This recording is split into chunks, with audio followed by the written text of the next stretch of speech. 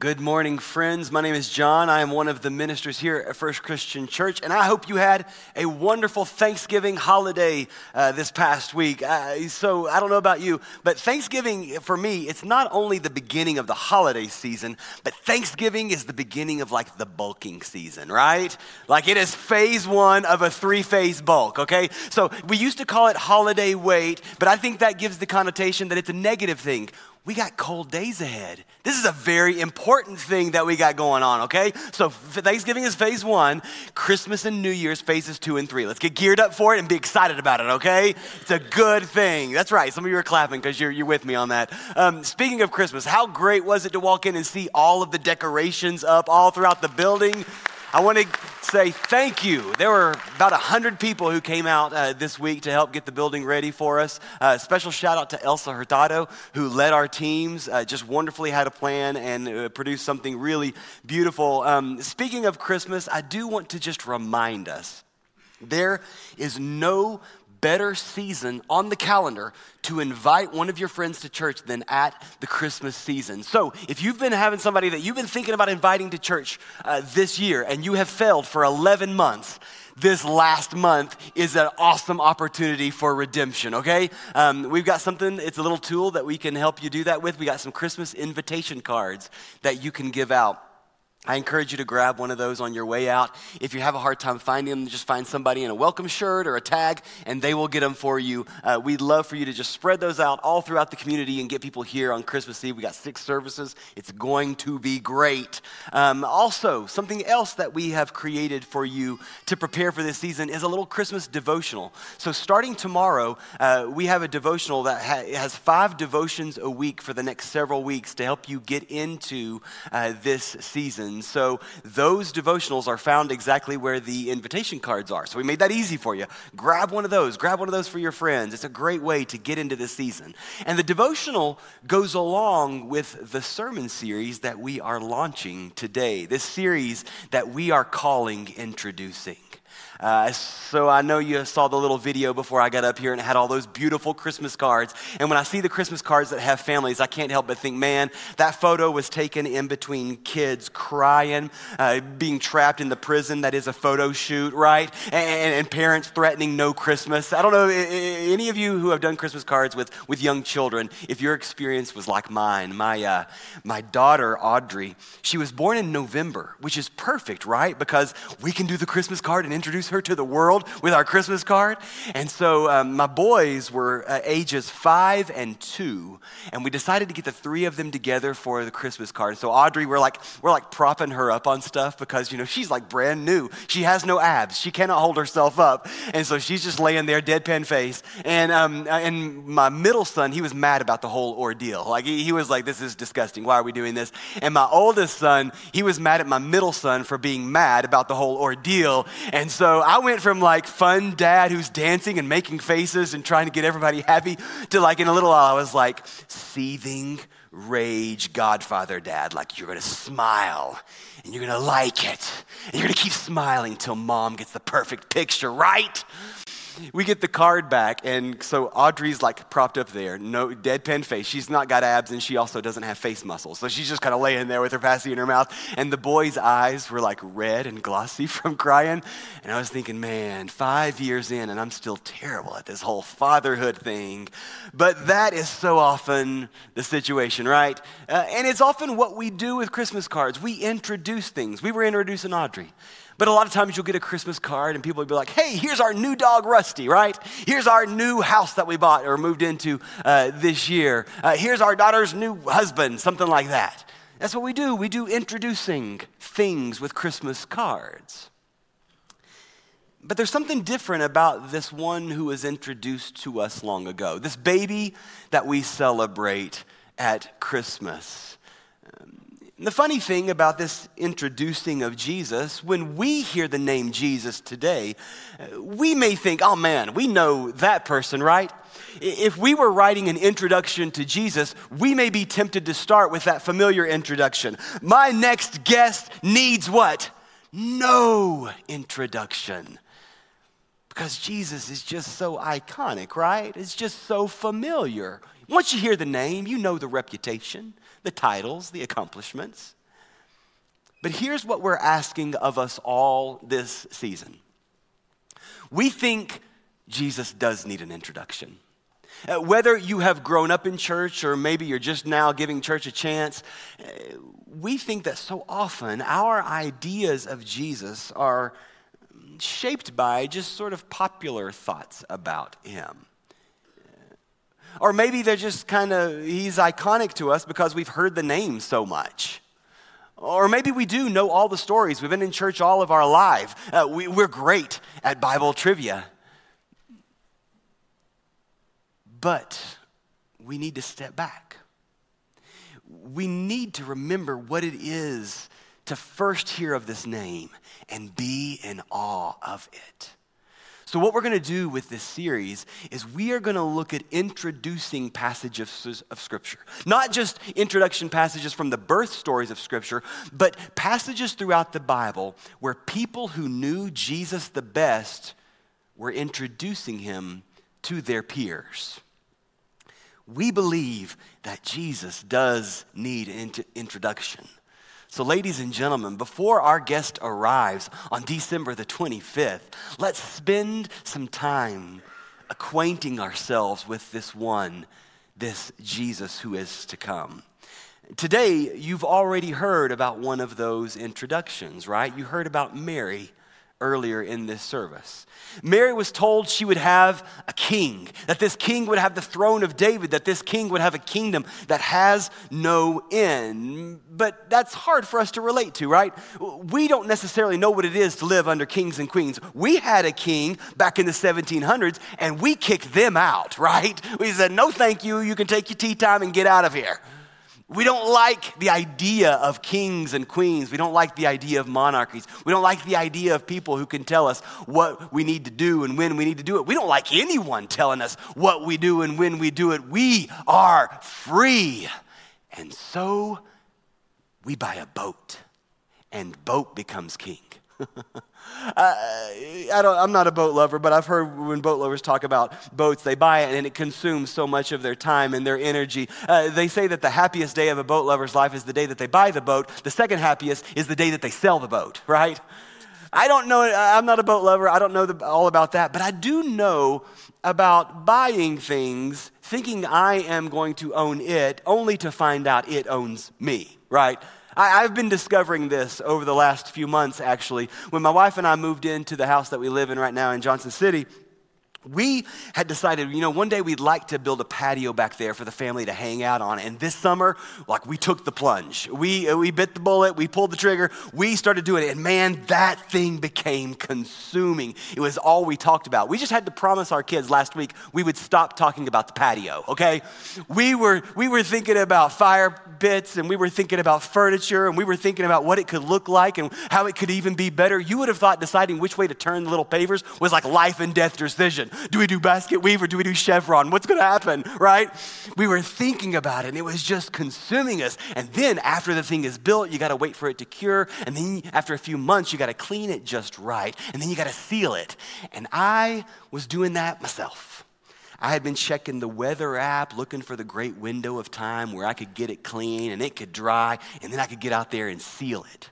And the time had come. It had consumed us all of these months, and I'm so looking forward to this day where maybe this thing wouldn't consume me anymore. And so I'm out there and I'm spraying the sealer on this patio.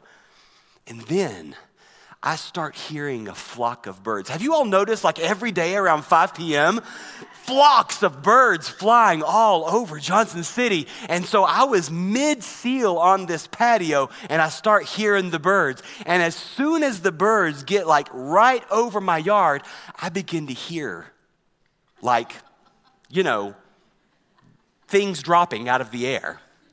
And I'm like, oh no, it's going to get on the part of the patio that's not sealed, and I'm going to seal it in. So as soon as the edge of the flock gets over my backyard, I just look up and go, ah! And it worked. They split around my yard, or they would turn. So every time, I'm not sure if it was a good thing or a bad thing that this worked, because every time a flock started coming over my yard, I would just look up and go, ah! And they would do their thing, where they would go around. After a few times, my daughter Audrey, who is now 14, she stuck her head out the door and was like, Dad, you okay? And I was like, yeah, it's just these birds. These birds are killing me. I thought I was buying a patio. I didn't realize that the patio would end up owning me and ruling me. Maybe you've bought the boat or the car or built the house or something you thought you were buying, but it ended up owning you. One day, I'm just choosing something I like, and then the other day, it is ruling me. And it's not just material goods, right? We can choose hobbies and habits and relationships, even thought patterns that we think we're just doing something we like, but it ends up ruling us. One day, I think I'm just being financially responsible. Then I get a little worried that I need to save more. And then I get fearful that I won't have enough. And then I become convinced that I will never have enough. And left to my own ideas, my responsible saving becomes greedy hoarding. Or maybe one day, I'm just taking a break, scrolling some social media, and then I get a little interested in this one thing, and then I become a little bit obsessed with it. And left to my own ideas, my just scrolling social media becomes something that robs me of joy and contentment in my real life. These things that we can choose can become so cruel, right? They can rob us of contentment, of joy, time, and money. And here's the twist. You get ready for this. Here's the twist. We make these commitments that start to fill us with anxiety, maybe worry, maybe doubt, maybe anger. And then one day we're looking around saying, why me? Who did this to me? It's like me on the patio yelling at the birds. Why am I in this prison? And then I realize, oh yeah, I did this. I chose it. It was me. The cruel king choosing how I am to live, and so often finding me in situations where my time and my energy and my contentment are being robbed from me is us. We might not know a ton about monarchies, about kings and queens, but we know a thing or two about giving loyalty to things that begin to dictate all the areas of our lives and leaving us feeling empty. We are the cruel kings who so often choose these things. And if you can relate to that, then you need to hear about Mary's king. After Mary receives this word that she's going to have this baby, there's this sweet story in the book of Luke, chapter 1, where she goes and she visits her cousin, Elizabeth. We're told that she stays with Elizabeth for 3 months. And it's a very, very short passage, but during that stay, Mary writes a song. And I don't know how she got all of these glimpses of what her king was going to be about, but they are compelling. And I want to read you a few lines from Mary's song. Luke chapter 1, verses 52 to 54. Listen to what Mary wrote about the coming king. He has brought down rulers from their thrones, but has lifted up the humble.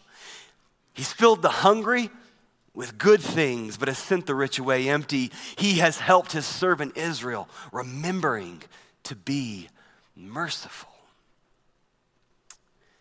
The kings of Mary's day were cruel. All she knew about was as they rise to power, people get pressed down. As they ascend in authority, people get beaten into submission. But it would not be so with her king. Her king is full of mercy. Her king fills the hungry. Her king lifts the humble. Now, here's the deal that I want you to hear. In just those 3 short little verses, there is wrapped within them a message that we need to wrestle with. It's right there in front of us, and we need to hear it today. You see, while this king is merciful and gracious, we also read that when Mary hears about this king, she's a little bit disturbed. When she writes her song, she writes that rulers are removed from their thrones. She writes that the proud are scattered, that the rich go away empty. This king is gracious and merciful, but this king knows that if this king is to take its rule, this king will have to remove some powers that are already in place. This king will be disruptive. But I want you to hear this. When Jesus starts getting disruptive, that's good news. It was good news for them, and it is good news for us. Here's why. I want you to hear this. King Jesus wants to disrupt our loyalties to powers that press us down and offer us citizenship in his kingdom under the rule of one who pulls us up. He wants to disrupt our loyalties to those that press us down and offer us citizenship under one who pulls us up. Though you and I don't know what it is to live in a land of cruel kings, we know about power that presses us down. Far too often we choose them. We are the cruel kings, and Jesus wants to disrupt those powers, to remove the obstacles separating us from the life that he has for us. I want to show you another scripture. It's another scripture that talks about Jesus. It's an introductory type of scripture, but it comes from many years later. After Jesus had been born and lived and died and resurrected, they were still writing about him as one who was king, one who was supreme, and yet one who did not use his power to press down, but used his power to lift up. And the great missionary Paul, when he was introducing Jesus to some people in a church, he wrote a letter. It's the letter of Colossians, and it's in chapter 1. And I want you to hear this introduction because it is incredible. Colossians 1, 15 through 20. The Son, that is Jesus, is the image of the invisible God, the firstborn over all creation. For in him all things were created, things in heaven and on earth, visible and invisible, whether thrones, powers, or rulers, or authorities. All things have been created through him and for him. He is before all things, and in him all things hold together. He's the head of the body, the church. He's the beginning and the firstborn from the dead, and so that in everything he might have supremacy. For God was pleased to have all his fullness dwell in him, and through him to reconcile to God all things, whether things on earth or things in heaven, by making peace through his blood shed on the cross. What an incredible introduction.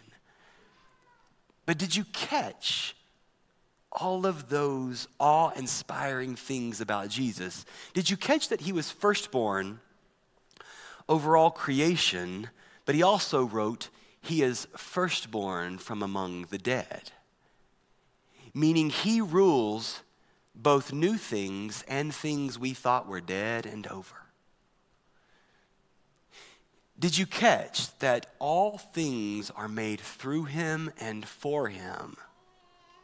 So if it's not made through him, then it is not for him.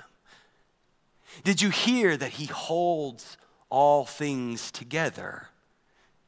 So that means without him, they fall apart. Or perhaps you needed to hear that because of what King Jesus did on the cross, God has made a way for every single one of us and every single part of us to be reconciled to God. Through King Jesus and what he did on the cross, God has made a way for every single one of us and for every part of us to be reconciled to God. When Jesus gets disruptive in our lives, that's a good thing, because he is a sustain things kind of king. He is a hold things together kind of king. He is a reconcile and make peace kind of king. And this is why when Mary heard that she would be having this kind of king, her response was, "May it be as you have said. May your will come into my life." I don't know about you, but I don't know that I would have responded that way. No, let me change that. I am sure I would not have responded that way, because even now, 2,000 years later, when I have all of the stories of Jesus at my fingertips, I know what kind of king he was. I still struggle to say, may it be so. I still struggle to say, may your will come in my life. I struggle with this thing that I want to illustrate for us, because here's the deal.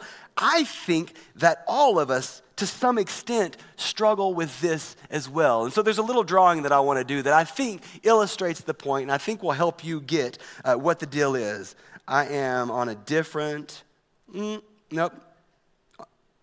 Is that the one I needed to do, guys? They said yes. Okay, sorry. We jumped to a different Wi-Fi and I had to fix it real quick. Okay, here is my beautiful drawing. There is, in all of our lives, does anybody know what that is? A chair. Very good. I'm an abstract artist, so you might have to bear with me just a little bit, okay? There's a seat in all of our lives, right? And whoever sits in that seat sort of runs the show. It dictates all of the different things of our lives. So maybe it is relationships. That's supposed to be a heart. Maybe it is how we spend our money. Maybe it is how we spend our time, right? And that's just a few examples. There's tons of other affairs in our lives, things going on. So you know what I'll do? I'll put a question mark and just ask you, what is another area? What is another area of your life where you have control, where, perhaps God could have more control?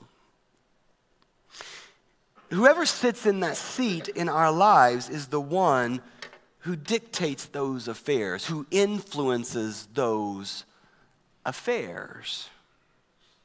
And I like being in that seat, right? Of course, if I ask you who sits in that seat, you're like, well, obviously me. But what we've already established is when we sit in that seat, so often, we influence those things in such a way that we fill our lives with anxiety. We rob ourselves of contentment. We so often put ourselves on paths of pain. Maybe it's just that we end up saying, man, is there just something more? Is there something that would lead to a little bit more meaning and purpose and all of this stuff that I got going on in my life? And what Paul writes to those people in Colossians, in his letter to them, is a resounding yes. There is one. There is one who is supreme over all things. There is one who holds all things together and sustains things. There is one who wants to be in all and over all, through all, and they want all things to be for them. And that is the disruption.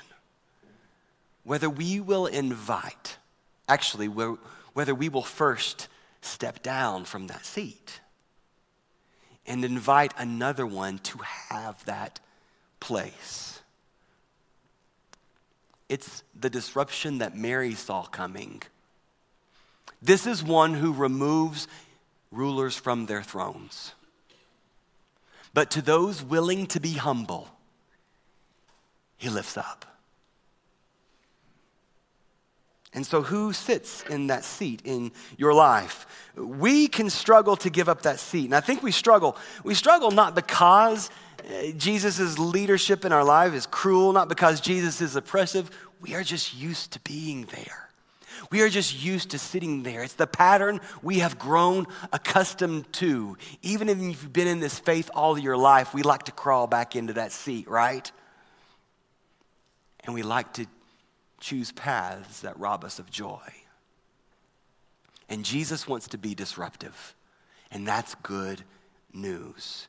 Jesus wants to disrupt our loyalty, the powers that press us down, and offer us citizenship under one who pulls us up. The firstborn over creation wants to create something new in us. The one who holds all things together wants to hold us together. The one who ordered orbits of stars and ocean tides wants to order your life. It can seem a bit threatening, maybe challenging, maybe even overwhelming to say, okay, I want to do that. How How do we do that? Let me offer to you a simple prayer that I have started saying in my life. It's very, very easy. It's just the prayer, I need you. Say that with me. Ready? I need you. It's an easy prayer. I used to do wordy prayers. I used to explain things to God, right? I used to tell God like what the situation was and how I wanted it resolved. And then I realized God probably didn't need me to explain. And what God wanted more than anything else was for me to just say, I need you. And so I pray the prayer all the time. I pray it when I wake up. I pray it when I'm driving. I pray it when I'm working. I pray it when I'm playing. I even pray the thing in my shower. And I wonder if that offends God because it's a little, underdressed. But I believe that it honors God. I believe that God wants more than anything else to have that seat in our lives. We have the opportunity to give our lives to the author of life. There's one more introduction passage that I want to read before I wrap things up. It's another passage of scripture that Paul wrote. He was sort of doing an introducing type of passage to some people in a different city, a city called Philippi. So it's in a different letter of his, in Philippians chapter 2. And the reason that I love this is because we're talking about how can we let Jesus sit in that seat and dictate the affairs of our lives. And what Paul is talking about in this passage is, I want Jesus to dictate how y'all treat each other. And so Paul writes this. Philippians chapter 2, verses 5 through 11. In your relationships with one another, have the same mindset as Christ Jesus, who, being in very nature God, did not consider equality with God something to be used for his own advantage. Rather, he made himself nothing by taking the very nature of a servant, being made in human likeness and being found in appearance as a man. He humbled himself by becoming obedient to death, even death on a cross. Therefore, God exalted him to the highest place and gave him the name that is above every name, that at the name of Jesus every knee should bow in heaven and on earth and under the earth, and every tongue acknowledge that Jesus Christ is Lord, to the glory of God the Father. The first thing in this passage that I want you to notice is that line that reads, who, speaking of Jesus, being in very nature God, did not consider equality with God something to be used for his own advantage. I want to take us back a little bit. I want us to remember the Adam and Eve story, right? Way back at creation. First people, Adam and Eve. I know it's familiar to a lot of you, but I want to remind us of something that was central to that story. We are told that mankind was made in the image of God. But mankind was said, though you are made in the image of God, don't try to become God. Don't try to become God by eating from that tree of the knowledge of good and evil. And then Satan comes along in the story, and how does Satan convince them to eat from that tree? Satan says, oh, you should do it. You should, because if you eat from that tree, your eyes will become opened and you will become more God-like. And they ate.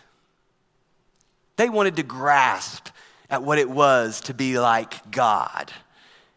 And from that moment, they began to live by their own rule rather than God's. And the ones who ascended to the highest in power among people became the cruelest of kings. Because that's what we do when we grasp at being God in our lives. These were the kind of kings that Mary knew. These were the kind of kings that we tend to be when we make choices that press us down, but not Jesus. He was the image of God. He was the very nature of God, but he did not choose to use it to his own advantage, but he used it to become a servant. And that's the second thing I want you to notice. And being found in appearance as a man, he humbled himself. Jesus wants to sustain and to hold things together and to order our lives. But he does that not by pressing us down, but by lifting us with his mercy and his grace and his wisdom for our lives. That's how he leads. He is a humble king who serves us, not a cruel king that oppresses. And then lastly, notice the effect of his rule.